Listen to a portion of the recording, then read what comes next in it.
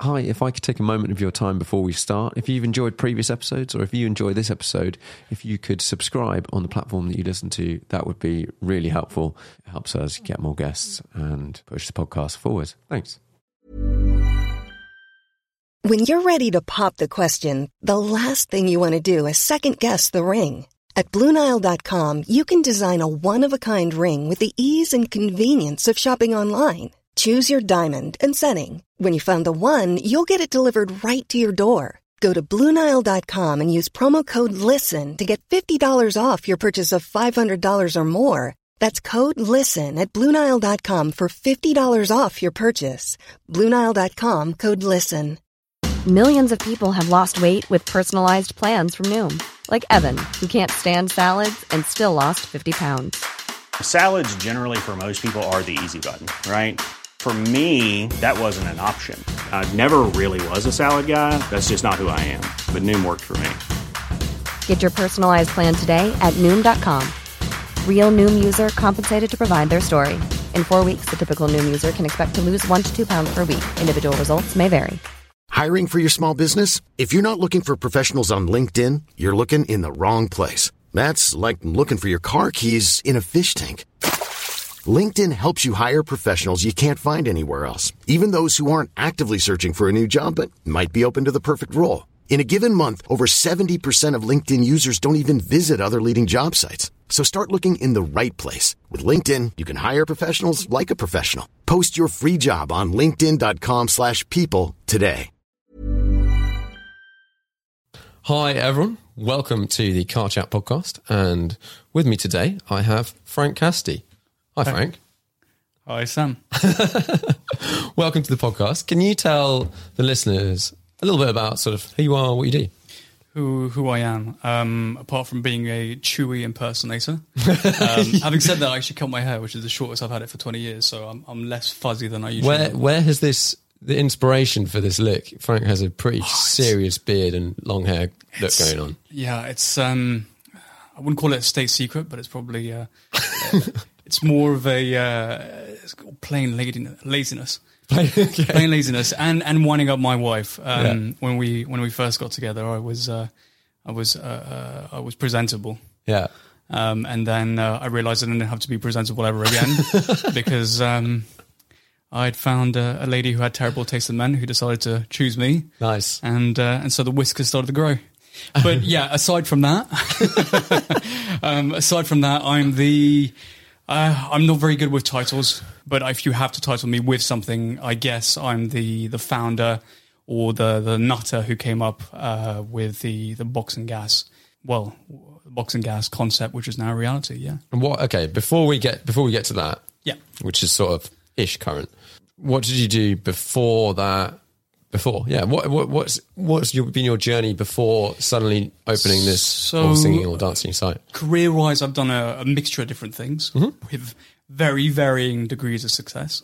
But essentially, I did wholesale furniture and electronics for a long time. Okay. I also did some advertising and then lots of other boring stuff that I won't bore you with. So what do you think you learnt the most doing? Which one of those do you think you learnt the most doing? And I think that's a really good question. I don't know. I think you're the culmination of everything that's happened before, right? Yeah. In many different ways. So I think that everything I've done in my career has kind of, or everything I've done in my working life has kind of led up to the point where Boxing Gas, Yeah. So there was, so there are certain skill sets I've certainly brought with me, whether it's working on the website, doing graphic design, marketing, project management. So all those different things are kind of come together to do Boxing Gas, really. To bring it forward. Yeah. To get you to this point where you're like, I've got this idea. Yeah. Yeah, so can you sort of describe what it is? And what's the name, Boxing Gas? What does that mean? So Boxengasse is the German word for pit box. Okay. It's an old German word for pit box. And a pit box is what you find in the pit lane of a racing track. Yeah. And that's where you find the mechanics, the drivers, and the cars come together. So that's precisely what Boxing Gas does. Yeah. We're just a destination. We're just the place where the drivers, the enthusiasts, the mechanics, and the cars come together. Was it a tricky process finding the right location? putting it all together, getting plans, like planning permission, all of these sorts of things? Yeah, it was definitely. The first task of it was to find the right location to have it, right? So it had to be very accessible. It had to be near a lot of potential port specialists that could be interested in taking on and coming aboard. And it had to have the right amount of land to do the amount of events that we wanted to do. And it also had to have the right kind of buildings to be redeveloped into what I wanted to achieve. And at the very beginning, we looked at several different sites, but it was always going to be around the kind of Silverstone Motorsport Valley because that's where a lot of them are. Yeah. And also, so it needed to have the right location, really. So yeah, and there were huge amounts of challenges. I mean, it's a very big project. So dealing with all the councils and all the different agencies that we had to was definitely very. Because what was the site before? Was it like a farm? Yeah, it was an old farm that hadn't been a farm for many years. Okay. Because as I understand it, I don't know anything about farming, but as I understand it, a farm, in order for it to be commercially successful, has got to have at least 1,000 acres. Okay. We've got 100. So I don't think it was a viable farm for a very long time. Yeah. So I think it was effectively someone's stately home at some point or another. Yeah, and then we came along and they decided to do what we wanted to do. But it was very much building a folly, because I had this idea, I had this concept, and I was selling it as what it is today. But we started building the place without having anyone lined up. Yeah. So there was a huge amount of risk involved in that. A lot of sleepless nights, cold sweats.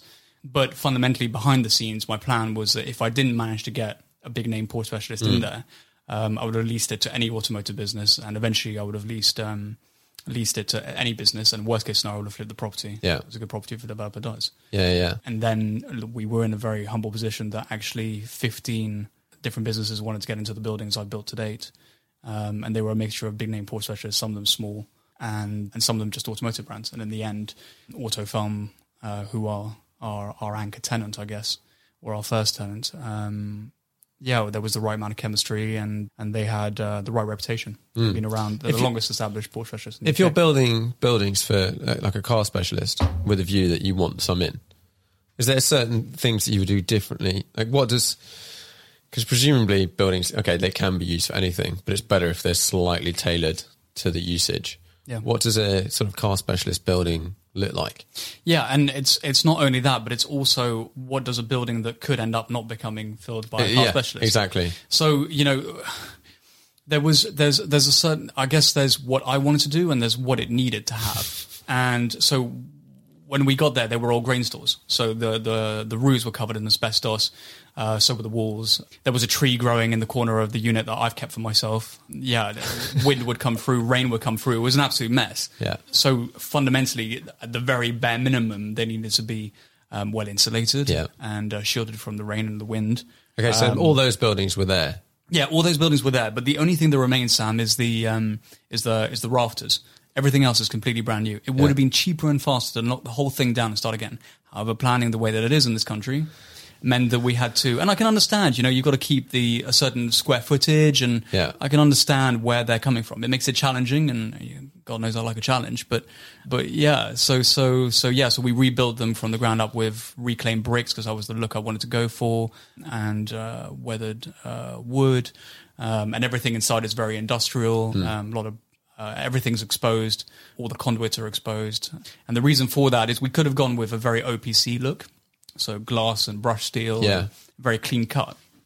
But fundamentally, we're not OPC. And what they do is brilliant, and I love it. It's very smart, but we wanted to do something that was distinctively RN and kind of stay true to our location, because actually there's historically been years before these buildings, there were a lot of big red brick buildings there in the past.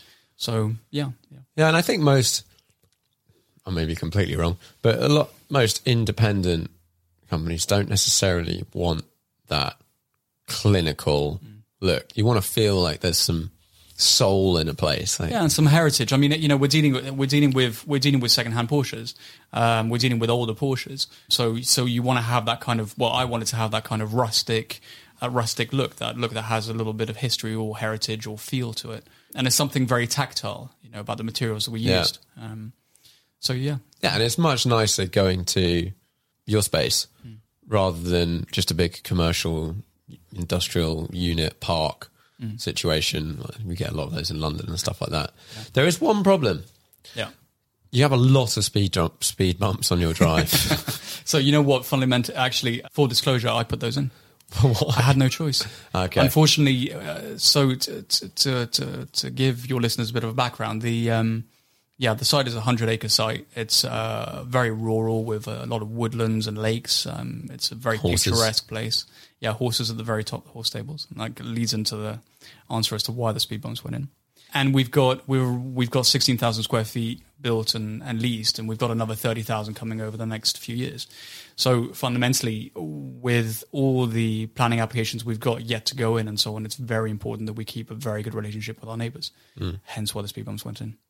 And unfortunately, if what's called the last thing that we need is our neighbours not approving of what we're doing. Yeah, and totally. The dream. So, you've got to keep it friendly. So it's annoying. Those speed bumps are incredibly annoying. As a Porsche enthusiast, I totally sympathise. But unfortunately, they are a necessary evil for me to deliver. They are particularly awful speed bumps, though. They're the type that are really short and really high amplitude. That's just dum dum. Yeah, dum, dum. I'll tell you what. When I was building the place, there was a crucial. When we were coming to the end of it, it was only then that we could tarmac the road. Because if we did it beforehand, it would have been destroyed by all the trucks that were going in and out. Right? So that road was absolutely horrendous at the very end. But it had to be tarmacked very quickly in order to get Autofarm into the buildings. Yeah. So there was a very short window in between the buildings being completed, the tarmacking having been done, and Autofarm getting into the buildings. And then the speed bumps had to go in. And the speed bumps went in pretty much the day before Autofarm were opening to the public, or we were opening doors to the public.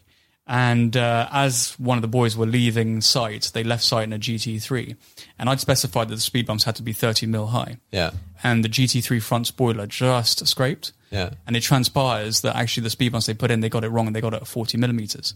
Quite a big difference. Yeah, huge difference. 10 mil is actually a huge difference. So I get onto the phone, obviously very concerned about this, the day before we opened to the public.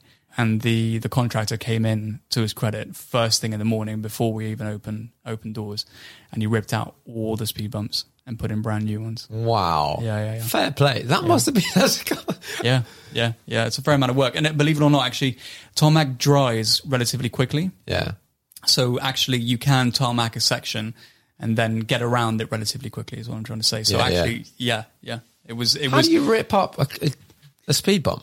So the speed bumps that we did were retrospective. So the point is they I mean, I believe we're having a discussion about speed bumps, but they were done retrospectively. But effectively, that you disc the retrospective ones that we put in, we just disced across the road to create a groove. Yeah. And the tarmac is put in over the top, and it's shaped. Yeah. And so effectively, if you want to rip them out, then you just get a very, very big, it's not the right word, but it's, you get a hammer. Yeah. Basically a huge hammer. I don't know what they're called. Pneumatic drill type.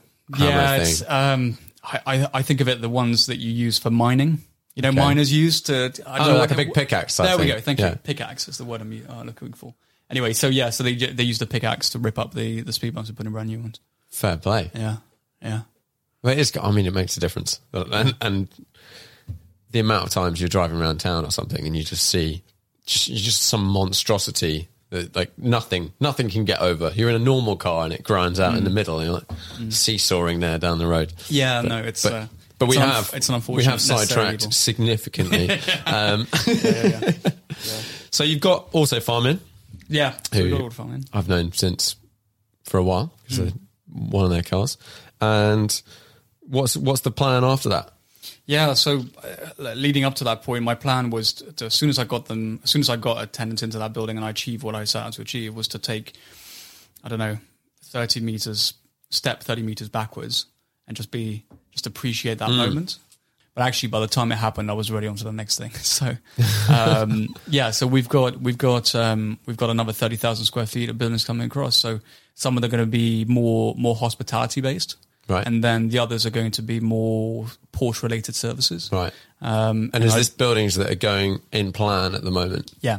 So they're under construction. Right. But they're still on the planning because it's both basically. Yeah. So we've got, I'm about halfway through one building which is 6,000 square feet. The second phase of development has just been granted, so that's going to happen soon. And then the one after that is probably going to be a year after. It's going to be a year after that one is finished. What's the biggest struggle with getting planning permission for like a commercial building on what was a residential property originally? I don't know, but I can tell you for us, Yeah. the biggest issue is sustainability, or what they call sustainability. Okay. Which is effectively proving that it's sustainable to have a lot of traffic going to that specific place. It's kind of planning. They're always trying to keep that sustainability, the accessibility to that site very, very easy. So to reduce traffic on the roads. Yeah. So they kind of want, generally speaking, councils want developments to remain very close to town centres and villages and so on, to keep that infrastructure in one place as opposed to making people travel out or travel in.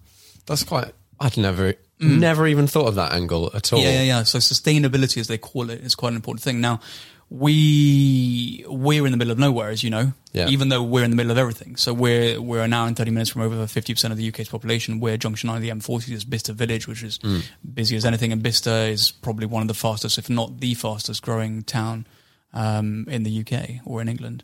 So, trying to prove our sustainability is very tough. So one of the challenges that we've got is that everything that we have to do has to be very incremental. We have to, ask for this planning application, get this building sorted, prove that it's viable, that it works, that it's established, that the businesses there need more space. And it's all done very, very incrementally. So we have to be very careful and cautious, and it's a delicate balancing act of doing things, doing things incrementally and reasonably and responsibly, and working with the councils to make it happen. And it can be frustrating, but at the same time, I totally understand why they would need things to be sustainable. And I'm glad that those sorts of thoughts processes are done, because when people don't think about that sort of thing, or when it just seems there's planning permission kind of for the sake of it. Yeah. Like, I was at someone's house yesterday, and they've wanted to do a little extension on the back of their house, or just remove a wall on the back of their house. But because it's in a conservation yada yada yada area, they're not allowed to do it. And you're like, well, it would actually make it more environmentally friendly. The person who lives there would have a nice time. It's still going to look nice, and it's the back of his house. Whereas, like, I don't know, I have a bit of a pet peeve about central London. Yeah, no, it is challenging. It is challenging. I mean, otherwise there are other ways of doing things. You can also present a huge scheme, and then you end up in 7 to 10 years of public consultations, traffic analysis, local parish meetings, and it becomes a whole mammoth. Or you do it incrementally, carefully, considerately, working with the council to get to where you want to get to. Will you have to, in future, put in another road or something? Well, this is the interesting thing. So there's a lot of developments going on around Bicester, and there's a ring road that goes round Bicester, and there's a piece of slice missing, which is exactly where we are. So as soon as they connect that, then all of a sudden accessibility to Boxing Gas will change massively. And it'll be much more easy to access. Because to get to you come off the main road, then you have to go all the way down to the roundabout, then all the way back, and then come off and then down your driveway. Yeah. So to answer your question, accessibility is going to be something that is going to get better over time. Hopefully, I have some plans. Worst case scenario, if it doesn't come soon enough, because trying to take an old farm and basically bring it kicking and screaming into a purpose it was never designed for was challenging. To give you an idea, when I first got there, for the first year and a half, I was working off the 3G on my phone, tethering off my laptop. Okay. And every month, pretty much, I had a phone call from O2 saying, "You sure you don't want to upgrade your plan?" And I kept saying, "No, it's coming." Because I had to trench for 2.5 miles to get fibre optic down to the site, because no business park is going to open nowadays without fibre optic. And that meant dealing with Cherwell District Council, Oxfordshire County Council, National Rail, you name it, Highways England. That's mad. You name it, we had to deal with it. It was incredibly challenging. Talk about going through bureaucracy. Very challenging. But an absolute essential. Absolutely essential. So, and the deal had been done with Autofarm, and they knew perfectly well that I was working on this, on getting the internet in time, or getting the site internet. But the days were ticking by, and we were getting closer and closer to the point where they're going to move in. And I was thinking, we're going to end up in a scenario where we've got a window where we haven't got anything. Yeah. And that just can't be. So I had investigated about 3 different alternative solutions, which were slowly failing because they weren't necessarily working. But there was a point where we had military grade cases, which were going to be on site. There were these huge things, if I remember correctly, and that was going to be able to give you satellite internet at like 50 meg or something. Yeah. There was also another thing, which is line of sight, which was another way of transmitting internet through masts. And then there was a third one that I can't even remember, and I don't care to, if I'm honest with you, Sam. Yeah. I mean, I'm telling you that was hugely stressful and a huge amount of work, and it pains me just thinking about it. It was a headache. It really was. We weirdly at my previous place had a line of sight. I guess that's what it must be in System. Yeah. Essentially, a small road in central London that didn't have fibre optic, and as far as we were concerned, it was never going to happen. And someone on the street was like, "Oh, screw it, I'm getting a gigabit line." Yeah. And then we shared it with some people. Yeah, so and that was finally you could breathe. When we talk about little things that I used to do that didn't work out. There was a company I invested in that did line of sight internet. Okay. And unfortunately it didn't work out. It's an unusual bit of tech. Like I can see it as a way of transferring data from one place to another, but giving it to multiple people. Yeah, no, this worked. Unfortunately, it was too early for its time, I think. Okay, yeah. It was too early for its time, but they raised a huge amount of capital for that one, yeah. There's all these mad things that, like, right idea, wrong time, or just wrong idea, wrong time. And timing is a huge thing. Timing is a huge thing, and Boxing Gas is a key example of that. It's the culmination, like I was saying earlier, it's the culmination of everything I've done before, and it's a culmination of everything I've done really as an enthusiast, as a Porsche enthusiast too. I have a question I sometimes ask people, which is like, who do you see as your greatest competitor? But I'm going to tailor that differently. How do you feel about, is it a beneficial thing having the Bicester Heritage site nearby, which is a large scale? I know the Bicester Heritage guys. I know Phil White there. Yeah. I know him well. He's a nice guy, really nice guy. I love what they're doing. I think it's brilliant. We're just doing our own thing. I think there's a mutual respect, and the beautiful thing about it is that there's certainly enough room for everyone.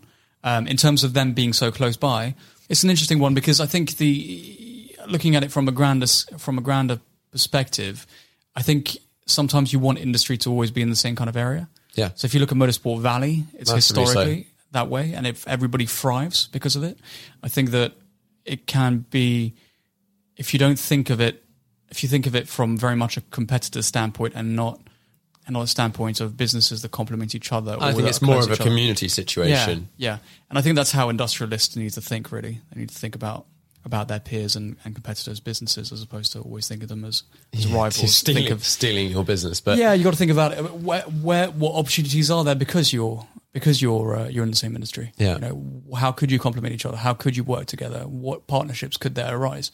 And certainly there's some brands that we're going to be working with over the next few years who you wouldn't necessarily think would want to be aligned with Boxing Gas just because Boxing Gas because they're similar in many ways, but actually, when you look at it much more from a helicopter perspective, or a bird's eye perspective, then suddenly you see there's a lot of partnerships to be done and a lot of good business for everyone. Yeah, totally. And I know when it's generally having old cars worked on, it's not a one-stop shop. You can't just take your car to one place.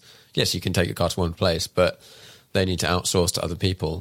And having suppliers nearby just makes everything so much easier. Yeah, you can just chat to them, sort stuff out. I need an exhaust. I'll go see whatever, Steve, 5 minutes down the road, or he's just around the corner on the same site, even better. Like all of that. For sure. I mean, look at it from a retail perspective. You look at Oxford Street, right? I mean, they're all in one place, really. And even, what is it? It's Ken High Street in London. That became, at one point, I don't know if it still is actually because it's been a while, but that became the place to get ski apparel. Yeah. There were like 3-4 ski shops right next to each other. Yeah. Look at Bicester Village, department stores. And that's effectively what Boxing Gas is eventually, or will be. It's just a business park. It's a glorified business park that happens to be about Porsches, but we're just becoming a place for Porsche-related businesses all to be in one spot. Why Porsches? Why Porsches? Wow, how long is a piece of string? So many different reasons. I've flirted with other brands. I've had American Muscle. I've done Italian screaming cars. I've done many different things, but actually Porsche fundamentally does everything right. they're reliable, they're relatively practical, they go fast in the straight line, they go fast in corners, they bloody sound amazing, they drive incredibly, they do everything. They do everything. And also, the other thing is it attracts people from more different walks of life. You look at Ferrari or Lamborghini, it's, I don't know what, 5 figures minimum to get into them, for example. I'm just choosing those 2 brands. Whereas with Porsche, you get everything from a, I don't know, 2-3 grand Boxster 924, all the way up to a multi-million pound collector car. So suddenly you got this amazing demographic of people from all different walks of life. And as a result, there's no room for pretensions or exclusivity. It's all about inclusivity. And and that's what, Boxing Gas is hopefully going to be about. It's about this inclusivity, about getting everyone who's interested in Porsches in one place. Yeah, it's just such, like you said, I think that's probably what drew me to it in the first place. It's just not everyone. They just make bloody good cars. I think that's what got me to the first place. No, I think they make they do make awesome cars. They make cars that are capable of doing everything. They're just very, very good cars. But no, Porsche. I think I first came across, not first came across them because they've been around forever, but doing road trips with mates, and people would have all different brands. And then invariably the Porsches were the ones that you could put all your luggage in, seemed to do everything, started every time, pretty much. And we're just like, for me, it's like a nice level of, they're cool, they're awesome. If you know what a certain thing is, you know what it is, but it doesn't just shout. Like if you've got a Ferrari badge in front of your car, everyone is like immediately judging you as like an individual, but also just being like, that's a Ferrari. Wow. Whereas Porsche just seems to like nicely fly under the radar. Yeah, absolutely. And I think the other side of it, I think one of the big reasons for that is because, and one of the reasons I absolutely love them is because they're all about function. It's function over form. Yeah. They look a certain way, mostly because it happens to be that way, that's the way that it falls. Yeah. But you look at the old cars. You look at even the new ones. To be fair, you've got these big kind of frog eyes on the early cars, and you still have that bulge on the later cars as well. Those front wings were designed so that you could line it up perfectly with the apex. Everything about them is all about function before form, and there's that to me is a real engineer's car. It's a real. It's kind of getting rid of all the garnish and making it very, very pure. And in some ways, actually, a lot of the design choices I made with Boxing Gas were done that way. There are all our sprinkler systems, all our electrics, all our plumbing. Everything is on display. It's very industrial. Okay, we've left it very, very functional. Because it reflects what a Porsche is about, really. And there's very little embellishment. We've stayed away from the glitz for glitz sake. So it's just very functional in the same way the cars are. Yeah, and over the years, you've picked up a few Porsches. Yeah, I have. I'm guilty. Yeah. No, I have. Can we run through some of the cars, because you've got some cool stuff, and I'd quite like to know about different ones. What was the first Porsche you got? So first Porsche was a Guards Red 964 Carrera 4, bought for $8,000. Was it $7,000? I think it was $8,000 at the time. And it was either that or it was a hatchback. Yeah. And I was like, well, that's a fucking no-brainer. A brand new, well, not brand new, a newish hatchback with all the mod cons, or a piece of shit 911. And for me, it was a no-brainer. I wanted the piece of shit 911. It was a horrible car. It had the interior was ripped, the bolster was ripped, in typical Porsche way from people ingressing, and the. So I'm guessing you don't still have it. No. Unfortunately, I don't. Are you trying to get it back? I don't want that car back. Actually, if I'm honest, it was so bad. Like Sam, I everywhere I drive, I had to have like several litres of oil in the back of the car. Oh, okay. Because it leaked so much oil you couldn't see out the rear window, which is kind of this kind of gooey haze, right? Blue smoke, broken head studs eventually, needed an engine rebuild. They quoted me $8,000, which was more than the value of the car. Yeah. I mean, I started at a time when the reason you bought a classic Porsche is because you couldn't afford a new one. Yeah. And they were just so cheap. It was great. At the time, it was very much 964s. And eventually I couldn't afford the rebuild on that car, so I ended up selling it on, buying another 964 a few years later, which I still have. And at the time, it was great because these were relatively cheap cars, so you could modify them without worrying about value. You could race them around the track. If they got smashed or dented, it didn't really matter. You just raid the nearest Breakers Yard, Douglas Valley, Porsche Park, whatever.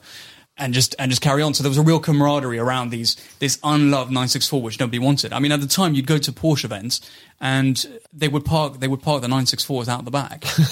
Generally they'd be like, that is the ugliest. They were the ugliest 911 because of those big bumpers. Yeah. They had huge amounts of bad press because of leaking head gaskets and dual mass flywheel failures. So nobody wanted them, and they were born at a time of recession in the 90s. So people who bought them then eventually didn't look after them well, so they eventually, racked up thousands of miles, which was great because it was just cheap and fun to have. I wish this was the case with like all cars. All cars. Yeah. If cars just didn't have any value whatsoever, I'd be totally behind that. Well, you know what? It's a question I often get asked is which Porsche is your favorite out of what I have? Yeah. And my answer every single time is the highest mileage car I've got, which has got the most amount of modifications and the one I've created the most amount of memories with. Yeah. Because without wanting to wax lyrical too much, but when the curtains close, the only thing you're left with are your memories, and you don't want them to be of a low mileage car gathering dust in the corner of your garage. There are no memories for 0 miles. Yeah, okay, you bought it and you sold it or whatever and you looked at it, but that's it. Yeah. But it's about creating those memories. It's, I have this one, the second 911 I ever bought, which I bought for, I think it was 11 at the time. I've modified that within an inch of its life, and it's had several different iterations, and I've driven probably over 90,000 miles in that car. Nice. And that car... Sorry? I just was going to say, what's been the journey of that car and its changes? It's just many different things. I mean, I remember putting 18-inch wheels. Normally they come with 17s. Yeah. Or even the earlier ones came with 16 D90s. I remember putting 18-inch wheels on that car. They were fake 3-piece wheels because I couldn't afford the real thing, with plastic bolts. Nice. And they came with a set of Nexon tires. Yeah, I remember. Cool. And I remember being blown away by that modification. I was like, wow, the sidewall's stiffer. It's smaller, so it's stiffer. Yeah. Car feels like it's on rails. And the journey of that car, I learned so much about modifying cars, about what works, what doesn't work.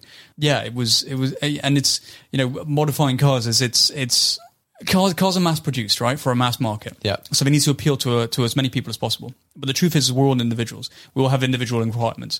Your interpretation of what a driver's car is probably very different to mine. Everybody's an individual. Yeah. So when it comes to modifying 911s, it's a very true expression of or any car, it's a very true expression of what driving means to you. Yeah.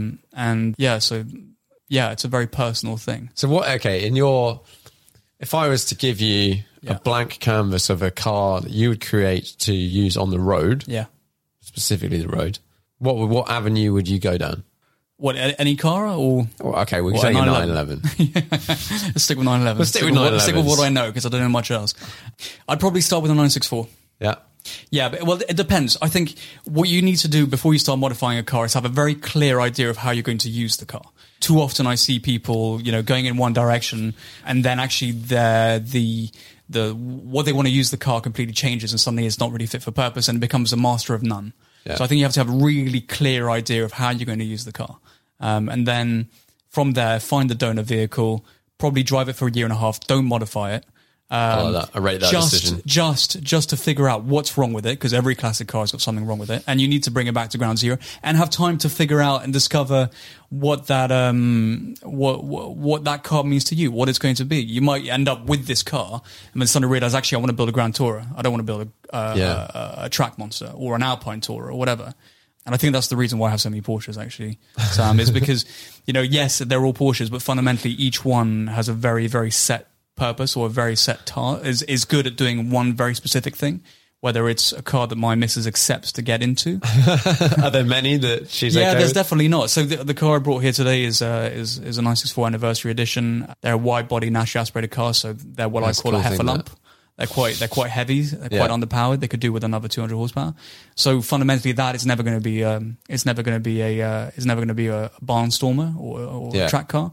So that car was me trying to create my interpretation of what a Grand Tourer is. And my wife likes that car. My wife gets into that car. Whereas there are other cars when she's like, well, I can't get my leg over that roll cage. That bit of scaffolding that's in the way. Yeah, that bit of scaffolding that's in there. I remember it wasn't that long ago, actually, I pulled out in a car that I call Edith, because she's just a grumpy old So what's that? What's Edith? It's a complete mongrel, a bit like me. It's a 1979 base car built to 74 RSR specification. Right. It's a mongrel. It's a bit of a hot rod. It's got bits and pieces of lots of different things in there. And yeah, so I once it was date night, I pulled that out in front of the front door. And my wife walked out the front door, saw it, and went back in the house. You are. I've given you the PG-13 version. There are a lot of swear words. You're like, I'm not getting in that. That's a shit, you know. Yeah, no. I mean, that car does 110 decibels on flyby, and it's not even on megaphones. Yeah. It's a monster. That's quite loud. Yeah, it's quite loud. Is that full bucket seats and? Yeah. So that car started off life. That car at one point was just a barnstormer, so just for B roads, relatively compliant. It could be driven on the road. And then now, one of my dreams, when time allows, is to start doing some racing. So I like at a club level, just get my hours up. So I've been going through that car once again to build it into a. Because what can you race? What can you race in as a? Like what series?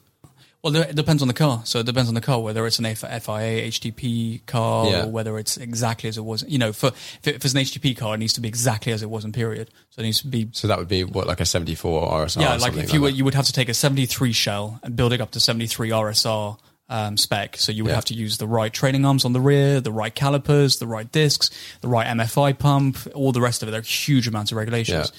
So, and there's nothing wrong with that, but it can be quite prohibitive and bloody expensive way to do things. Or there's the other end of the spectrum where you can go full on club racing, where pretty much it's run what you brung, balls to the wall, you do what you like, you know.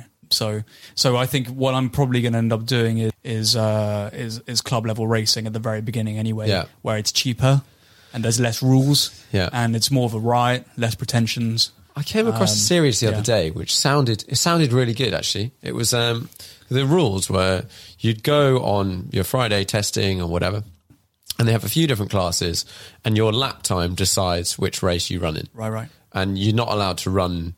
You have to run within your lap time ish that you've set. Like I said, you can't just do 5 seconds faster on race day because it's not really what it's all about. Yeah. But that sounds like quite fun because then you can just have a massive selection of cars that are all pretty close. Yeah. I mean, in an ideal world, I would do it on weight and power. That's it. That's it? Yeah. I'd just do it on weight and power. Do you think that... Power to weight. I'm trying to think if there's any things that sneak around that. Generally, lighter would probably be better in that. Yeah. Yeah, you want to be as light as you possibly can, and as high horsepower as you possibly can. But if it's a fixed power to weight ratio... depending on the track, because if let's say you have a Le Mans situation, actually you want horsepower. Yeah. You just want horsepower because that'll give you the top speed. Obviously, but in every scenario, Sam, the lighter the car, the better. Oh yeah, and always the lighter the better. In every scenario, the more horsepower, the better. But in fact, it's not horsepower, it's torque, isn't it? Torque wins races, horsepower sells cars. Yeah, pretty much. Yeah. What's the phrase with horsepower? Is like, oh no, I can't remember what it is. There's a good slogan. Good saying on that. Slogan out there. Yeah. But yeah, no. Okay, so you've got a few different cars, and you say they are all different in one way or another. Yeah. I'm guessing you're starting to... Do you feel like you're starting to sort of split hairs a little bit at this point? Or you're like nicely... Yeah, definitely. Oh no, they're... There I am splitting hairs, definitely. But it's subtle nuances. You know, like, from 69 to 70 is subtle nuances. So 69 last year of the 2-litre engine. Yeah. First year of the long wheelbase. So it'll feel different to a 70 car, and it'll feel very different to a 68 car. So what I enjoy is the subtle nuances between different years, different things, the different things which are changed. Yeah, that's part of the appeal. And would you say you're sort of putting together a collection, or it's just a bunch of cars that you own at that time, and there just so happens to be a large amount of them? I think it's just a bunch of cars that I happen to own in that.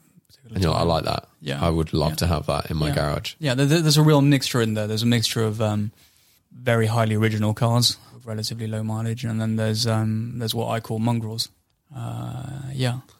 I think I totally appreciate both ends of the spectrum on that one.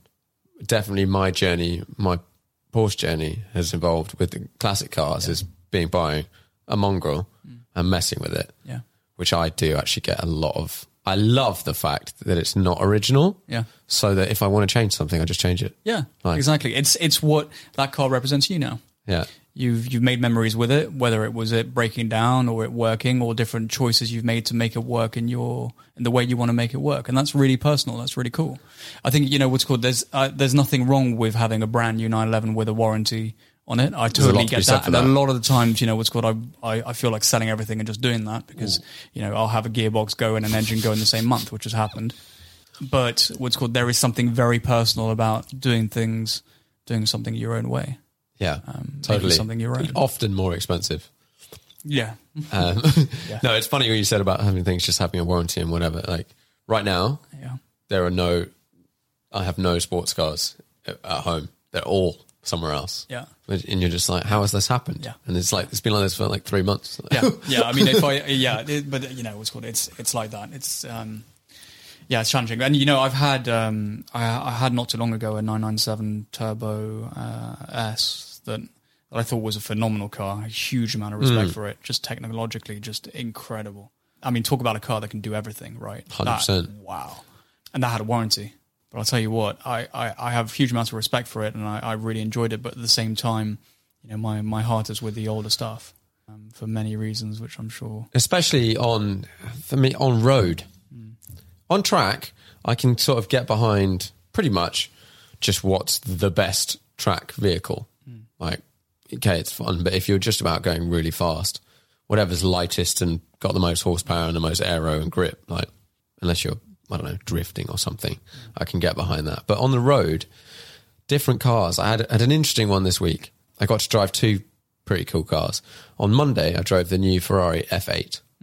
Like, unbelievable bit of kit. And I drove for 20 minutes on the road and 20 minutes on track at Goodwood. Not necessarily the ideal track for a couple of laps in someone else's car. Yeah. It's all just flowing high speed stuff, which if it's not your car and you're not used to it, it is a high speed track and there's not a lot of runoff. Which is fine if you've got time to build up and whatever. But I found that I hit a bit of a weird, like, I got home and then my other half was like, how was that? I was like, I felt a bit sad. Yeah. She's like, why are you being so weird? I was like, well, I sort of think of myself as a car guy, and I've just driven what on paper should be an unbelievable experience. And as a technical object, it is very good. It's like exceptional at all of the things it does. Crazy powerful, like handles amazingly, like nice seating position, good visibility, all of the things.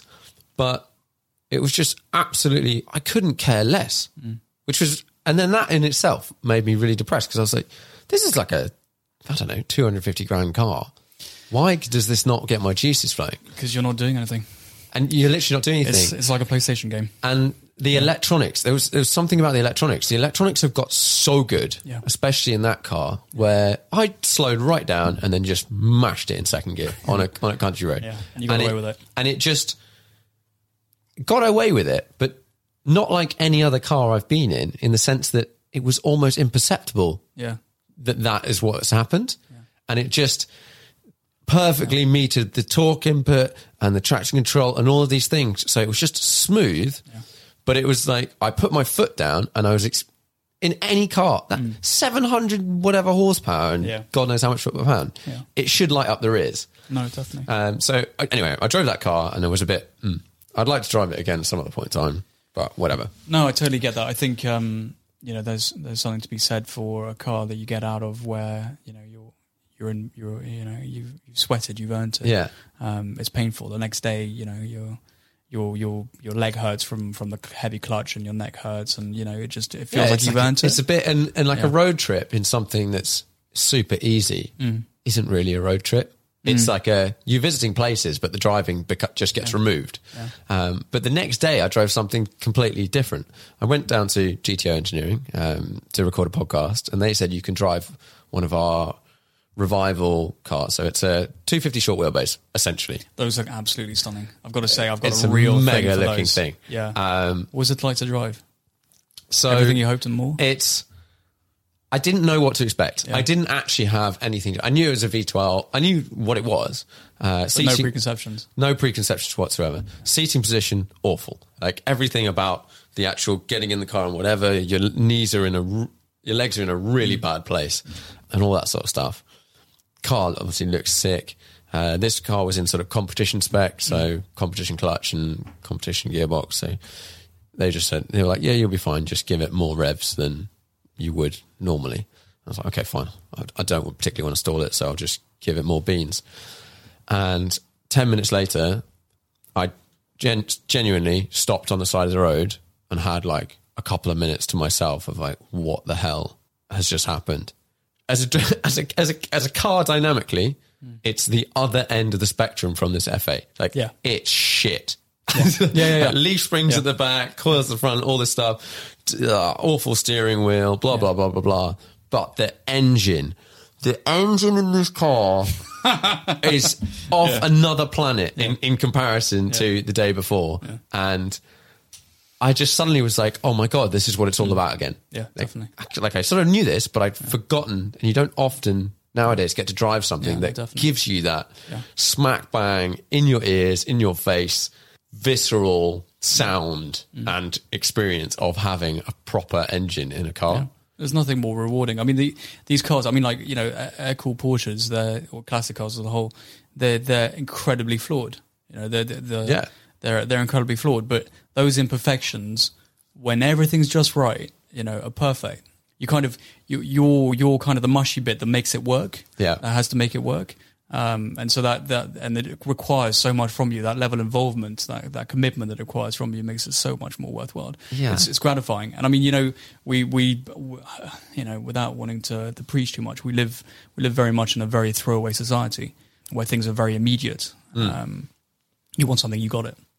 And there's something very therapeutic about getting into an old car and really working for the destination, working for where you want to go. Getting out of it and feeling actually I've you know, that was very, very gratifying. Yeah, and I quite like. I'm lucky enough to have an F40, and that is suitably ludicrous. Yeah, I'm sure. And I think it's relatively easy to drive, but that's coming from my position in time. Hey, it's Paige DeSorbo from Giggly Squad. High quality fashion without the price tag. Say hello to Quince. I'm snagging high-end essentials like cozy cashmere sweaters, sleek leather jackets, fine jewelry, and so much more. With Quince being 50 to 80% less than similar brands. And they partner with factories that prioritize safe, ethical, and responsible manufacturing. I love that. Luxury quality within reach. Go to quince.com/style to get free shipping and 365-day returns on your next order. Quince.com/style. Burrow is a furniture company known for timeless design and thoughtful construction, and free shipping, and that extends to their outdoor collection. Their outdoor furniture is built to withstand the elements, featuring rust-proof stainless steel hardware, weather-ready teak, and quick-dry foam cushions. For Memorial Day, get 15% off your Burrow purchase at burrow.com/ACAST, and up to 25% off outdoor. That's up to 25% off outdoor furniture at burrow.com/ACAST. I'm now having driven lots of cars and got used to no traction control and all that sort of stuff. Yeah. But so I wouldn't put, if someone was just driving around town, it's just a car. You can drive it around town or whatever. But I'd be uncomfortable just putting a randomer in it and letting them go anywhere near full throttle because you're just going to have a problem. But like these modern things, like an F8 or whatever, I'm sure like a LaFerrari or something, literally your granny can get in it. It's got two pedals, put it in D. But at the same time, I know we're you know, these, we're knocking these cars quite a bit, like, but I totally get it. Like what's called the appeal is incredibly strong. These cars, I've got nothing but huge amount of respect for modern cars, for what they achieve. The technology goes into them is incredible. The fact that, you know, your gran could get in it and drive it is pretty cool. Pretty damn impressive that you can harness 700 horsepower in that kind of way. So I've got nothing but praise for the technology, and I've got nothing for understanding why people really crave it. It just happens to be that me personally, I'm more of a classic guy. I think for me, it's not. I love modern stuff. I love tech. I love the way that new cars, let's say something like the F8 or a modern Porsche or something, ergonomically, everything is amazing. Yeah. Like, you can drive those cars for a long, long time and no problems whatsoever. And you feel fresh as and days. You feel great, and you can use them and whatever. Yeah. The problem I have is when, and you could in your F8, you can turn everything off. And I bet if you turn everything off, it's an absolute monster. It's probably still very good, to be fair, because I mean the advances in geometry and the advances in suspension technology and tyre technology, and the width of the tyres on these modern cars, even with everything switched off, they're probably still pretty damn good. Yeah, but you then at that point in time you'll then have some consequences to putting your foot down, which is not it's not something I'm going to do in a car that someone's just lent me for 5 minutes. But if I would love to go and have a play with something like that with some more space, and do big empty parking lot. But it's the engine. It's the engine note for me. If you've got these modern turbocharged engines, just sound rubbish, and even just wind back like 5 years, and we still have good sounding naturally aspirated engines. Yeah, we still have some cool stuff now. Yeah. No, definitely. The old stuff does. I have a thing for MFI engines, so mechanical fuel injected Porsche engines. They're cool ones. They just sound so special, and there's a real whine, a very mechanical, very distinctive note that the MFI pump makes. Yeah. There's one particular engine that I've got. It's a 4-litre MFI ITB engine. It's a stroker, so not a big 8,000 RPM engine. It's more of a 6.5, 7. But it's huge amounts of torque, very usable power, very linear for the road. It's absolutely amazing. And that's on megaphones. And the sound of that MFI pump you can just about hear it, the induction noise over the top and that flat six screaming, to 7,000 RPM. That's real special. It's like straight to the soul. Yeah. No, I mean, you feel your heart vibrating, you know? You physically feel it vibrating inside your rib cage. That howling through an Alpine pass, there's euphoria for me. So if I said to you, you can drive only one of your cars for a road trip, what would you take? So it depends where I'm going, but my ultimate road trip is European or something. Something like so that. if my ultimate road trip is an Alpine tour with a bunch of friends. If it was with my missus, we'd be driving a lot slower, and we wouldn't be doing an Alpine tour. So an Alpine tour with friends, it would be probably a naturally aspirated. The 4-litre MFI would be beautiful. Yeah.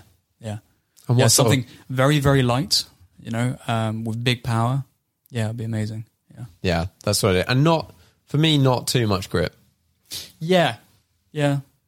Although it depends. Yeah, it depends how much power you're putting down. Really. I went out in a... I mean, there's something, I mean, good grip is something, there are some corners where you go barreling into. I'm thinking of these specific S's on some Alpine pass that we did a few years ago. And you just go in there and you just think it's not possible. There's no way you're going to make it out. And yet you do. And then you go, okay, well, I'll try it a little bit faster. You just keep going. You're just building that confidence of grip, and just that sheer amount of grip. Yeah, no, there's something to be said for finding that limit. Yeah. Driving on that limit, Yeah, definitely. I went out I got a chance to go out as a passenger lap in a 2-litre, one of the 2-litre cup cars. 2-litre cup cars, yeah. The other day. And that was actually a really nice experience. It was, at the time I was driving my Radical, so lightweight, high downforce type situation. And then got out and got in with this guy called Ollie Bryant. I don't know if you've come across him. No. So racing driver, races for Historica. Right. And that car was just driven exceptionally well, but was just such like the serene, nice, slidey balance of not that much grip, but you could carry a lot of speed. Yeah. And everything was just, I think it's on like Öhlins and stuff, and it's just like this really smooth, amazing. And I suddenly okay, I've not driven a road car like that. Yeah. So you get that more with the earlier 911s. They're frantic little things, the short wheelbases, frantic little engines, very, very peppy, very racy, skinny tires, tall sidewalls. Yeah, you get that definitely with those. As you go further down the line, they kind of feel heavier, feel more grippy, and that very frantic sensory feel kind of slowly goes away. I mean, even like things like a 73 RSR is a completely different ballgame to like a 2-litre car. But a 73 RSR for me is the sweet spot. That absolute sweet spot. If you said you could have, I don't know about any car, but any sort of classic Porsche 73 RSR is the one for me. Yeah. It's just that nice blend of the race car, but still is a road car and like looks more classical. Still got that. It's not just like hench. Well, they're still light. They're very, very light. You start going into the G series of 74 onwards, suddenly weight starts to pile on, and the weight is a killer of everything, right? How much heavier do they get? Sorry? How much heavier did they get? I have no idea. I can't tell you off the top of my head. But I know that when you start getting into a G series with like the early G series with the smaller engines, they feel heavy. They definitely feel heavy. They definitely feel a lot heavier than the earlier cars. The long wheelbase cars, the long hood cars feel very, very light, very tactile, very sensitive. They're just delicious, and weight is just one of those things that just affects every single dynamic of a car. 100%. There's no substitute for weight loss. And the beauty of it is, I get asked relatively often, what modification should I do to my Porsche? And I always say that, after you've figured out what's wrong with it and fix that, and then you're ready to start doing modifications, the best thing you can do is weight loss, because it's cheap, and driver training. Those two things are the best things you can do.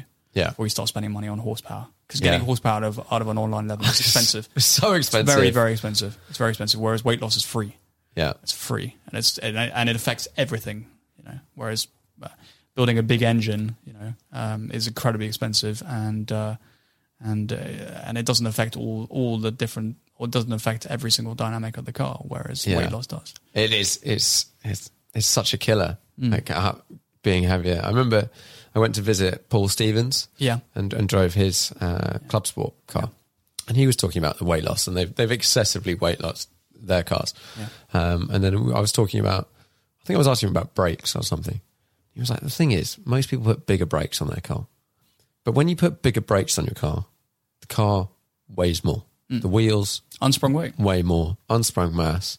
Like it's then harder to stop, and then you need bigger brakes, and it's like you just go down this avenue of just having bigger and bigger and bigger and bigger brakes. When actually, if you can find the smallest size that you can get away with, that is 100% what you should do. Yeah, I think what's called, if you want to get better braking power, you've got two options: either go bigger brakes, which unsprung weight, as you say, it's heavier, or you lose weight. Yeah. So it's a no-brainer. The only thing against losing weight is that then it becomes a car that isn't necessarily a car that your missus will accept to get into, which is a problem I've faced before. Yeah. So in an ideal scenario, what is the one classic 911 to do everything? Probably a 964. Yeah. I drove one recently.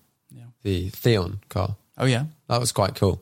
But it was interesting having driven my cars, which is it's an SC backdated to sort of S74 ST type situation.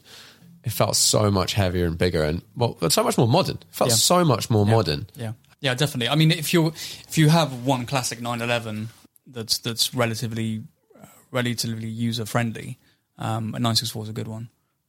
You start going a little bit older than that, it becomes a little bit less useful. 993 is the most usable of the classics for sure.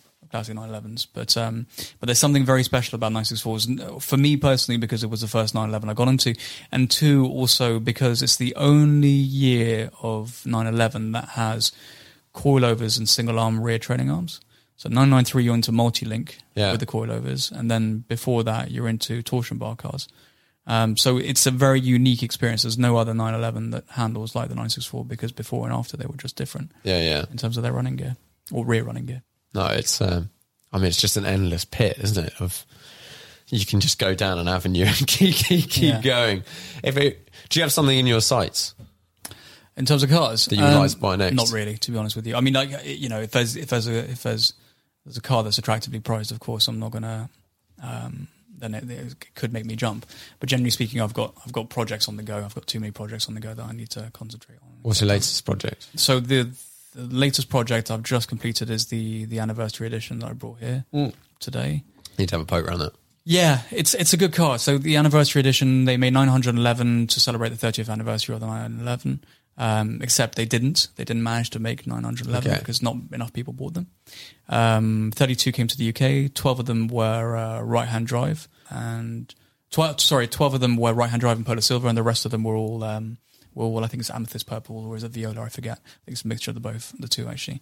And so basically it's a limited edition 911 with it's a wide body but naturally aspirated. And so that was an interesting exercise for me, because here was a car that is quite rare, that I wanted to modify, but I couldn't go the whole hog on. I didn't want to do anything that was non-reversible, because it wouldn't have been fair to the car. So for me, it was very restrained actually compared to some of the other projects I've done. It was an example, and it was an interesting exercise in how to modify a car without ruining the value.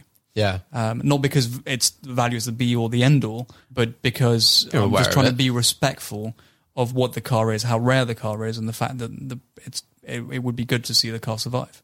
Yeah. I didn't hack off the roof and start deleting, sunroof and sunroofs and rain gutters and supercharging or turbocharging, whatever.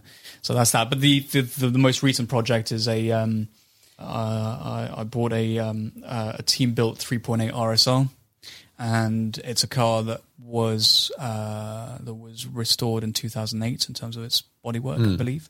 And then it was mothballed pretty much. And then now it's got to me, and everything needs doing in terms of the mechanicals. So yeah, doing all the running gear, doing the engine. And again, because that's a pretty significant car or a rare car, that's an exercise in doing things exactly as they were. Correctly. And the plan is to get that road registered, because why not? Yeah. To make it more usable, and also if the values go up, you're not taxed on them. That's helpful. Yeah. And also get it FIA'd.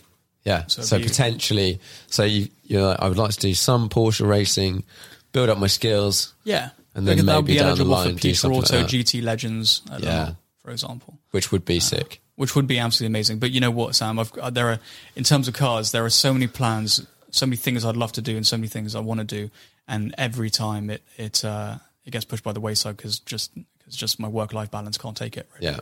And just work just gets in the way. It's like I'm actually supposed to be at Spa this weekend, but it turns out that the client wanted to have a meeting on Monday, so here we are. So I'm in the UK, and I'm fortunate enough to be invited onto your podcast. No, it's good to have you down. You brought a Leica with you. I did. Yeah. What's that? So this is like a Q2. Right. Okay. I wondered if it was one of the M ones. No. So I used to be very much into my photography. Again, work got in the way. Mm-hmm. And I had the last big camera I had was a 5D Mark II. Yeah. Yeah, 5D Mark II. And I loved it. It was an incredible camera, but it's a big body. Well, you'll know this as a professional photographer. So it's a big body, and you have lots of lenses.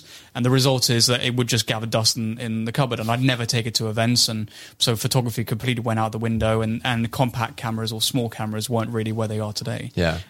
So I just completely forgot about photography. Then COVID happened, lockdown happened. All of a sudden, had a bit more free time than I've had for many years. And I thought, actually, I want to get back into photography. And what I love about this is it's small, compact size. It's a fixed lens, so there's no 28 millimeter, right? Yeah, but it's a 45, I think it's 45 megapixel sensor, so you can crop in a hell of a lot. So you can still get your shallow depths of field if you want. So all of a sudden, I've got something that's uber portable or really portable and very restrictive. So I don't have to start thinking about what lens I want at what time, blah blah blah. So over the last few months, it's been really, really good. Yeah, it's an interesting one, that one. I'm endlessly searching for a small camera, like as small as possible, but still full frame with a good lens on it. Yeah. And I highly recommend it. I've had a Fuji X100, the latest one, for about a year, which is pretty good, but doesn't quite have the something about it. It's good. Yeah. But it's great. And then a Q2 is another one that I've sort of looked at, and there is something massively different about just having one camera with a lens on it versus having, like you can see over there, you've got loads of cameras with loads of lenses just plonked to the side, and that decision process. Not having that decision process. Yeah, it's less is more. It's one of those things. It's the same thing in some degrees. It's challenging. You know, it's more challenging. It's easier to use because there's not all this kit that you have to lug around with you everywhere you go. And it's more challenging to use because you haven't got the flexibility of having a huge range of different options or different lenses. Yeah. So you have to work for it. So so it's gratifying. No, it's a cool looking thing. It's they're well built and they look nice, and the lenses, the glass that's in them it's like a glass. So it's really, really great. It's a great aesthetic. As a a thing. You hold Yeah, the it's a Leica thing to camera, hold. they're just like... It's one They're of nice, those. aren't they? It goes back to it goes back to same thing with with Porsche. You got a certain build quality. When you close the door of a 911, it's got the right clunk. The fit and finish is just there. It's tactile. It feels right. It's the same thing German. it's the same thing with Leica, isn't it? Yeah, maybe it's a German thing. You're right. It feels right in the hand. The way the lens moves in your fingers, and the weight of the controls and the feeling of it in your hands. It's well built. It's just an appreciation for good engineering. I love things that are well built. Yeah. Like around at the house, I have random items. I have like a bottle opener that's it's like a single piece bit of aluminium that's just perfectly made, and it's definitely over the top for a bottle opener, but it's just exactly what it needs to be, and it feels bloody great in your hand. And there's so many things that we interact with nowadays that are just like super consumable, gets replaced, plastic, whatever. Yeah, Whereas you have these things, whether it's watches or cameras or whatever, that you're like... But even things like denim, there's one brand of denim that I've been wearing for donkey's years, and I think I've only bought 3 in my life, and it's lucky they still make them. What's your brand of denim? Dragon denim. I've not come across it. Yeah, and it's a heavier weight denim. Yeah. It's more robust. It's better. I think that one of the I mean, we're not going to start talking about the environment, but I think one of the problems that we have isn't so much recycling and so on. It's the longevity of the products that we use. Yeah, throwaway clothing. Exactly. And if we can focus our energies on saving more to buy better quality products that don't need to be thrown out as much, then that's great. No, there's so much to be said, and I think generally as people get older, they get a bit more like this. Like one of my grandfathers, he used to work in textiles, and one of his business was in testing textiles. Mm-hmm. So the materials and the fabrics and whatever, for whether the dye would stay in and all sorts of stuff. And his thing was just like, don't forget the brand. Yeah. Like you pretty much want to buy clothes that don't necessarily have a brand written on them, because then you're not tied into the brand or whatever. But just find the best quality item, and then it'll last forever and it'll be great. And you forget these things and whatever, and you go and you buy I don't think £5 of brands. t-shirt, whatever. Yeah, I don't think of brands. I think about quality. That's it. If it happens to have a Porsche badge on it, okay, fine, whatever. But the reason I drive a Porsche is not because it's got the badge on it. It's because it's what I believe is an incredibly well engineered tool to do a specific task, and it does that task better than anything else. It's in my the humble best opinion. tool for the job. Yeah, in my humble opinion, the fact that it happens to have that badge on the front of it is secondary to me anyway. Yeah. No, it's well, you could just go down this rabbit hole forever. No, definitely. So I normally wrap these up with 5 questions. Okay. First question: do you have a most memorable driving trip or journey? Right. Wow. Yeah. So my so there's a particular 911 that my dad had, and that I had some huge memories in that car. I grew up pretty much around that car. It was a 3.2, I think, an early 3.2 Targa. So nothing special. And he eventually sold that car to a friend of his that lived in Marseille. And years later, I bullied him into buying it back off him because it broke my heart the first time he sold it. And so we flew down there, and we drove back together. And that was my first experience of touring through Europe in an 911. And there was this very I can see it still in my head now. This frame of him sitting in that seat, driving the car, me little looking up at him, and it's just that specific angle, that specific thing. And years later, we did a European an Alp tour together in my 911, and with him sitting in the passenger seat and me in the driver's seat, and that was an incredible journey as well. Just really bonding, there's nothing like a road trip to really bond, because eventually, you talk day to day when you talk about the day to day life and this and the other things that need to get done, the logistics, this and the other. There's a point at which you spend a certain amount of time with someone, a long period of time with someone. Eventually, you run out of the usual crap you talk about, and suddenly you start talking about things that have no meaning at all, or a lot of meaning, but something about those useless conversations brings you really close together. Does that make sense? I know that's kind of 100%. Strange, but I love it. I love doing a week-long road trip or a couple of days with a mate or some mates. And like you said, it's like sitting, if you sat in a room with someone and it's basically like, you're going to be here for 4 hours, no phones, no TV, you're not allowed to leave. no books. And after you do the normal chat, your normal rubbish, like, how's the weather, blah, blah, blah, blah, you start to talk about real stuff or random stuff, just completely weird rubbish. Yeah. But it's that bonding conversation. You know what? You just made me think, actually, in terms of memorable road trips. There's the we talked about this briefly before, and people might get bored of me talking about it, to be fair. But there's the one with the robbers and balaclavas who ran across the street. That was a pretty memorable. What? So you don't know this story, right? No. Okay, so my dad had this old 911, and although it wasn't old in that time, and my mum would borrow it from time to time to pick me up from kindergarten. Yeah. So she, it's because I'd bully her into it, effectively. And so one day she's picking me up from kindergarten, and there are two guys with balaclavas that ran across the street. She had to throw the anchors out, not to run them over, and they jump into an estate and so they sped off. I don't know what came over her that day, but she decided to give chase. So what ensued... Don't do that, kids. Yeah, right. And what ensued was what felt like a 50-minute car chase at that age, but actually was probably only about 5. Yeah. of screaming around the city, trying to catch up with these guys. And I just remember the sound of that flat six was something else bouncing off, narrow roads. And sure enough, eventually she let them go. We went to the police station. She reported the story. The next day, two policemen came over, rang the doorbell, asked my dad if they could speak to my mum. So my dad was pretty horrified. And then she recounted the story in front of him. And for him, it was the first time he'd heard it. So he was pretty shocked by the whole story. And sure enough, it had been involved in, I think it was a jewelry store robbery of some description. Wow. They never caught the guys, and the car was burned down to a crisp. But for me, that was a serious a baptism of fire, really. That Porsche really got under my skin after that. And the next day at kindergarten, I was a hero, and so was my mum. Yeah, with that story, chasing down some robbers. Yeah, so that was definitely a. That was probably my most memorable road trip. Okay. If you can call it that. 5-minute road trip, yeah. 5-car garage, unlimited value.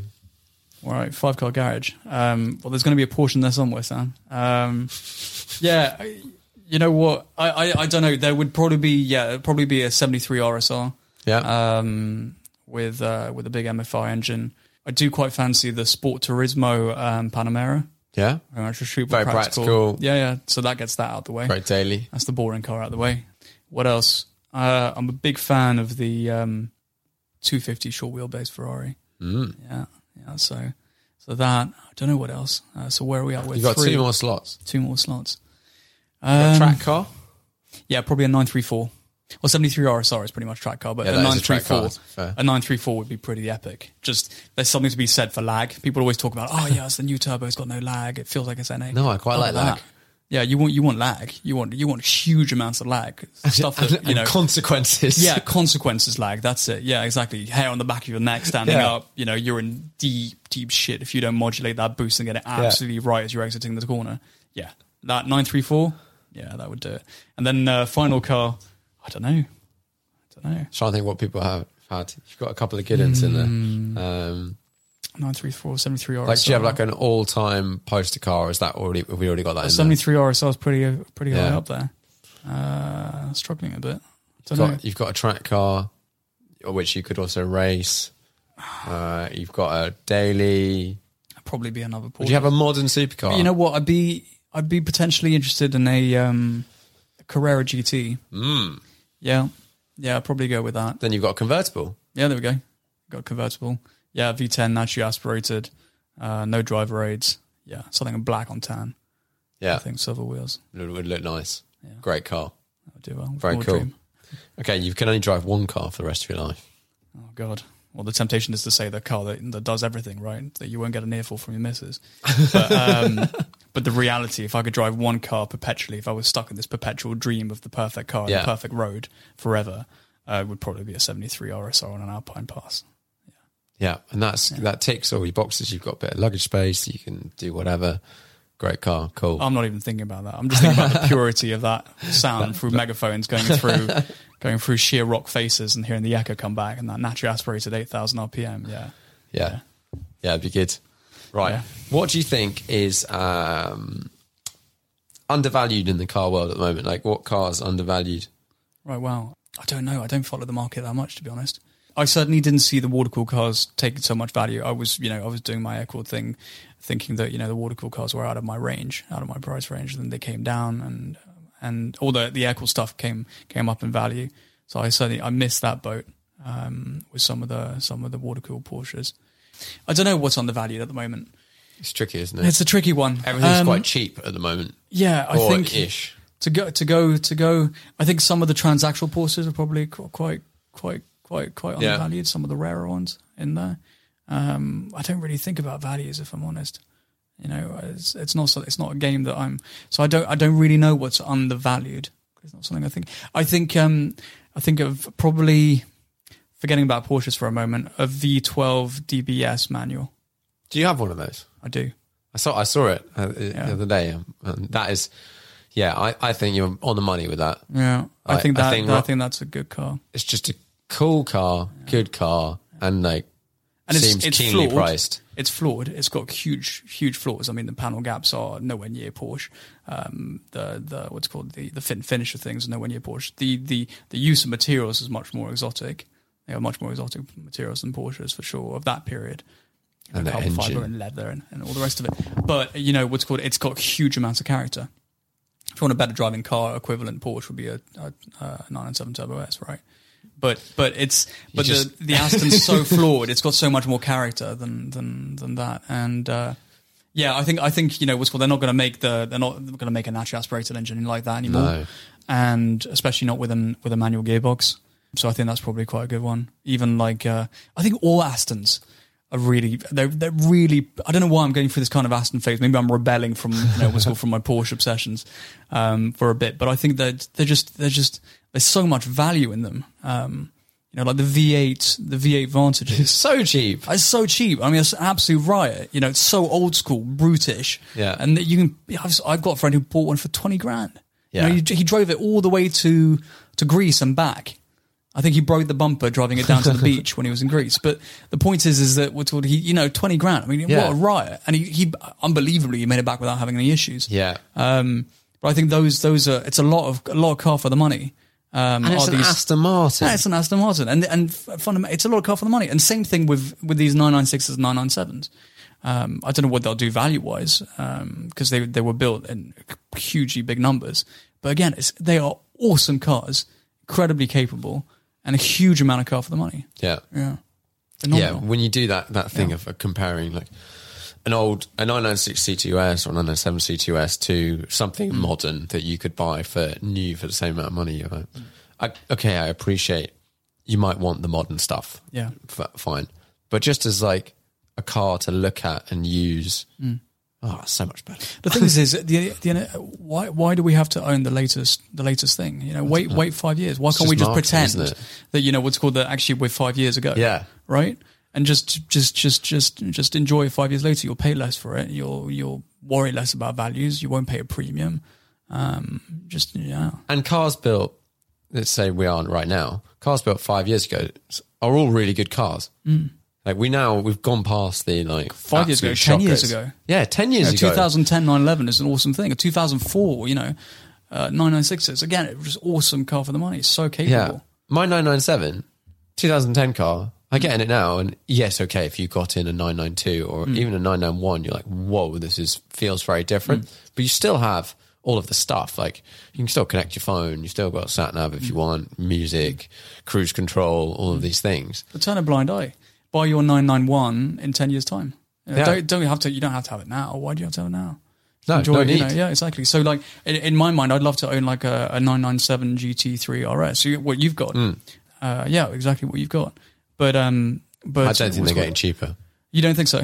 You don't think so? Well, as an owner, obviously they're going up. You think, they're going up in value? I don't know. I think they're going to sit. But I don't know. I'll let it sit. And if they go down, then great. I'll maybe grab one. But I don't need to have one right now. I can wait. And there'll always be cars out there that have been driven more or less or whatever. And if at the time, but people say you should never sell that car, whatever car it is. Yeah, but if I don't use it or I don't drive it or whatever, and I want to sell it, they're expensive things. And if in 5 years' time I want it back or I want another one, I'll make the decision then to either buy one then or not buy one You know or what, not be Sam? able to afford it or whatever. But I always say it's your car, your rules. You do what you want. You know, we're far too opinionated nowadays. We've got to give our opinion on absolutely everything all the time. always got a comment. Always got to comment. Always got to give your opinion. You know, because we can. But actually, what's called is your car, it's your rules. You do what you want. If it works for you one way or another, who am I to comment? It's your life. Yeah, you know, you make your memories. I came across one recently that I thought was a bit. It was an. I firmly agree. If you've paid for it, you can do whatever the hell you like. But we were talking about PTS on new Porsches. Paint to sample. Yeah, paint to sample. Yeah. Which, if you're buying a UK car, is actually really hard to get now. Is that right? So let's say you want, I don't know, you get the new GT3 RS or even like a C2S or something. Actually, I'm sure you could do it on a C2S, but something that's a bit rare. And you want it to be in not one of the 5 standard colours. There are only a certain number of cars in the UK that get PTS. And we keep seeing every now and then like full-on shocker, horrific specs appear. And I don't really care. I think they're kind of fun, whatever. But I also know that there's potentially someone like someone else who wanted to get PTS. Like maybe I wanted to get PTS on a car or whatever, couldn't get it because this person's get it and would have got it in a much nicer colour, much nicer spec. Yeah, but that's all subjective, Sam. Because, I mean, at the end of the day, you know, what's called your spec is one thing, his spec is another thing. I agree. At the end of the day, at least he didn't buy it in like, I don't know, a resale colour. You know, whoever put that paint sample, he went crazy and did what he wanted. It was mad. You know, and nobody else may want it, but fundamentally, he's got, you know, he's done that for himself and for no one else, and that's pretty cool. And he's paid the money, and fair enough. And he got the allocation. You can do whatever you like. Yeah. I just mourned the loss of what could have been a nice car. Yeah. No, fair enough.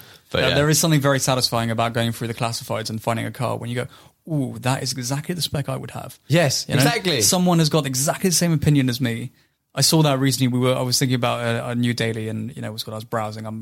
I was looking at the B, I think it's the B9 RS4s. Yeah, and I saw one in the midnight blue, black leather interior, just silver wheels, nothing too shouty. That's what I would have. Yeah. And I was thinking that guy. I don't know who that guy is, but I'm sure we get along because he's got a similar kind of spec as what I would choose. Pulled them up, but it turned out it was never sold. A problem until you're specifically looking for a car. And you're like, oh yeah, I'm sure everyone will have done it. And then you start looking at cars and it's like, so this person decided to not get heated seats in something that really should have heated seats. You're like, why? Why? It's a perfect car apart from they've made some really weird option. Like, I've just deleted the stereo. Why would you do that? Or no aircon. No aircon in a modern sports car. Anyway. Yeah. People are entitled to do whatever they do. But it does make interesting browsing on the old Auto Trader. Yeah, definitely. Yeah. Cool. Final question. What's the most interesting car to you at the moment? What are you Googling? What are you looking up? We're going, that's interesting. What am I Googling? What am I looking up?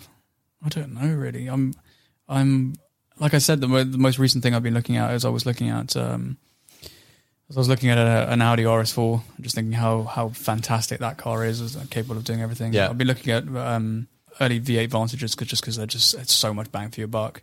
I've been looking at... Do they go wrong? I think so. I don't know. I haven't owned one. I haven't done it yet. I don't know yet. My 2010 Aston hasn't gone wrong yet. Touch wood, everything's okay about it. But actually, I was speaking to a friend a little while ago who's got one. He said, "Yeah, it's the worst thing you can do." So I'm bracing myself for impact. I don't know. Is it one of those things that because sort of the age now, 10 years later, if it's had a owner that serviced it properly and stuff, presumably a lot of issues have been sorted out. Yeah, I think so. And I think as a classic car owner, I'll tell you the same thing everybody else does, which is that you just don't want to let these things sit. No. I think, letting a car sit is the worst thing you can possibly do for it, especially with the grade of fuels that we have nowadays, that just burn through pipes.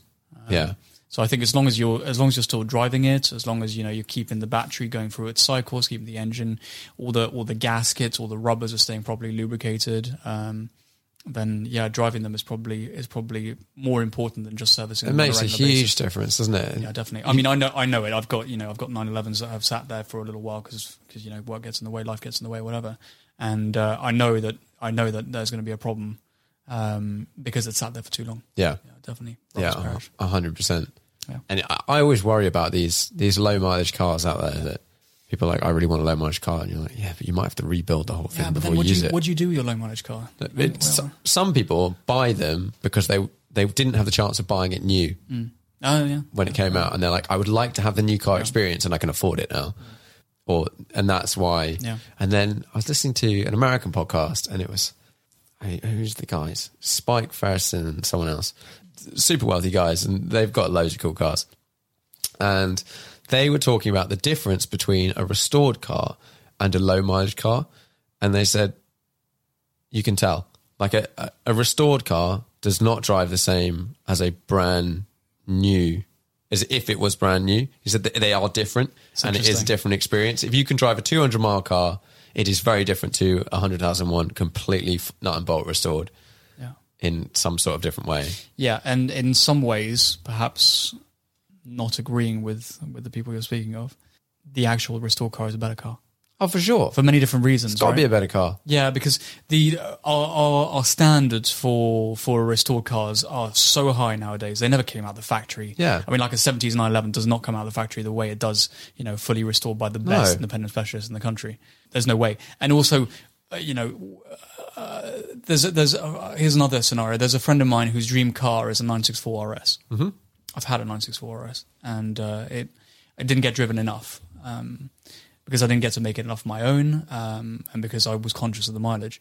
And actually, for a lot less money, you can buy a shitbox 964 Carrera 2 with huge mileage on the clock that needs everything done. Yeah. You can rebuild the car from the ground up with a bigger engine, with modern suspension, with all those different things, and you're not worrying about mileage. Yeah, you've got no worries at that point. Yeah, you've got no worries. You've got no worries about wallet. mileage, and you're also what's called, and it's a better driving experience because it's got a bigger engine. It's got contemporary tech, contemporary discs and calipers and pads and tires and all the rest of it. Yeah, all of those things. And something that's been built now is probably going to be put together better. Than something built 40 years ago or 50 years ago. You're right. Like, well, to a certain degree, yeah, definitely, because you've got however 40 years of precision tools. Yeah, 40 years precision tools and 40 years of experience. These 73 cars, like it's 40 years later that you're going to gain a huge amount of knowledge about how those cars go together. Yeah, especially if you've got like we were saying with the 250 short wheelbase thing I drove the other day. Those cars, there was a point in time when they weren't worth what they are now, and when they were relatively cheap cars. So those cars go through a period of their life, and most cars do this, when they go through the bottom of the curve, where the owners don't really care about them at all, and things might be done to them to fixed or botched, or a dealer might want to sell something quickly, so they just cover something up. So actually, yes, they may be worth tons more in the future, but it's probably not the same car that came out of the factory in the condition, and it may have been... all sorts of things might have happened to that car along its way to make it not the sort of perfect version of what it should be. Whereas if you do what these guys, which is basically make all the parts brand new right now and assemble it in a correct way, it's going to drive more like an original 250 short wheelbase than probably most 250 short wheelbases. Yeah, which is a weird concept. No, it is a weird concept, but I think you're absolutely right, and I think that there is something to be said for taking something and making something. You get a lot out of that. Yeah, you get a lot out of it. I mean, a standard 964 RS has got a 3.6 litre engine. You could build a 3.8 litre 964, sports purpose kind of style for a lot less money, and it'll suddenly pack much more of a punch. Yeah. Cool. Well, thanks very much for coming on the podcast. Well, thanks for having me. It's been good. Cheers. You're going to have a little poke around your car. Yeah, let's do it. Sweet. Cheers, fella. Cheers. Hey, I hope you enjoyed that podcast. If you did, please head over to iTunes and leave a rating and review. It really helps push us up the charts and do all that sort of stuff. So if you could rate on the platform that you use, or specifically iTunes, is very, very helpful. If you'd like to help out the podcast in another way, you can go over to Patreon. There's a link below in the description, and it's Patreon.com/Sam Moores. And you can leave a little bit of money towards helping run the podcast and ideally get it edited by someone and just generally push the podcast forward. All donations are going to go forward to really trying to improve the podcast and make it better and create more content for you guys. So thanks very much. Flexibility is great. That's why there's yoga. Flexibility for your insurance coverage is great too. That's why there's United Healthcare Insurance Plans. Underwritten by Golden Rule Insurance Company, United Healthcare Insurance Plans offer flexible, budget-friendly coverage for medical, vision, dental, and more. One of these plans may be right for you if you're, say, between jobs, coming off your parents' plan, turning a side hustle into a full hustle, or even missed open enrollment. Want more flexibility? Find out more about United Healthcare Insurance Plans at uh1.com. Even on a budget, quality is non-negotiable. That's why Quince is the place to score high-end essentials at 50 to 80% less than similar brands. Get your hands on buttery soft cashmere sweaters from just $60, Italian leather jackets, and so much more. And the best part about Quince, they exclusively partner with factories committed to safe, ethical, and responsible manufacturing. Elevate your style without the elevated price tag with Quince. Go to quince.com/upgrade for free shipping and 365-day returns. Planning for your next trip? Elevate your travel style with Quince. Quince has all the jet-setting essentials you'll want for your next getaway, like European linen, premium luggage options, buttery soft Italian leather bags, and so much more. And is all priced at 50 to 80% less than similar brands. Plus, Quince only works with factories that use safe and ethical manufacturing practices. Pack your bags with high-quality essentials you'll be wearing for vacations to come with Quince. Go to quince.com/pack for free shipping and 365-day returns.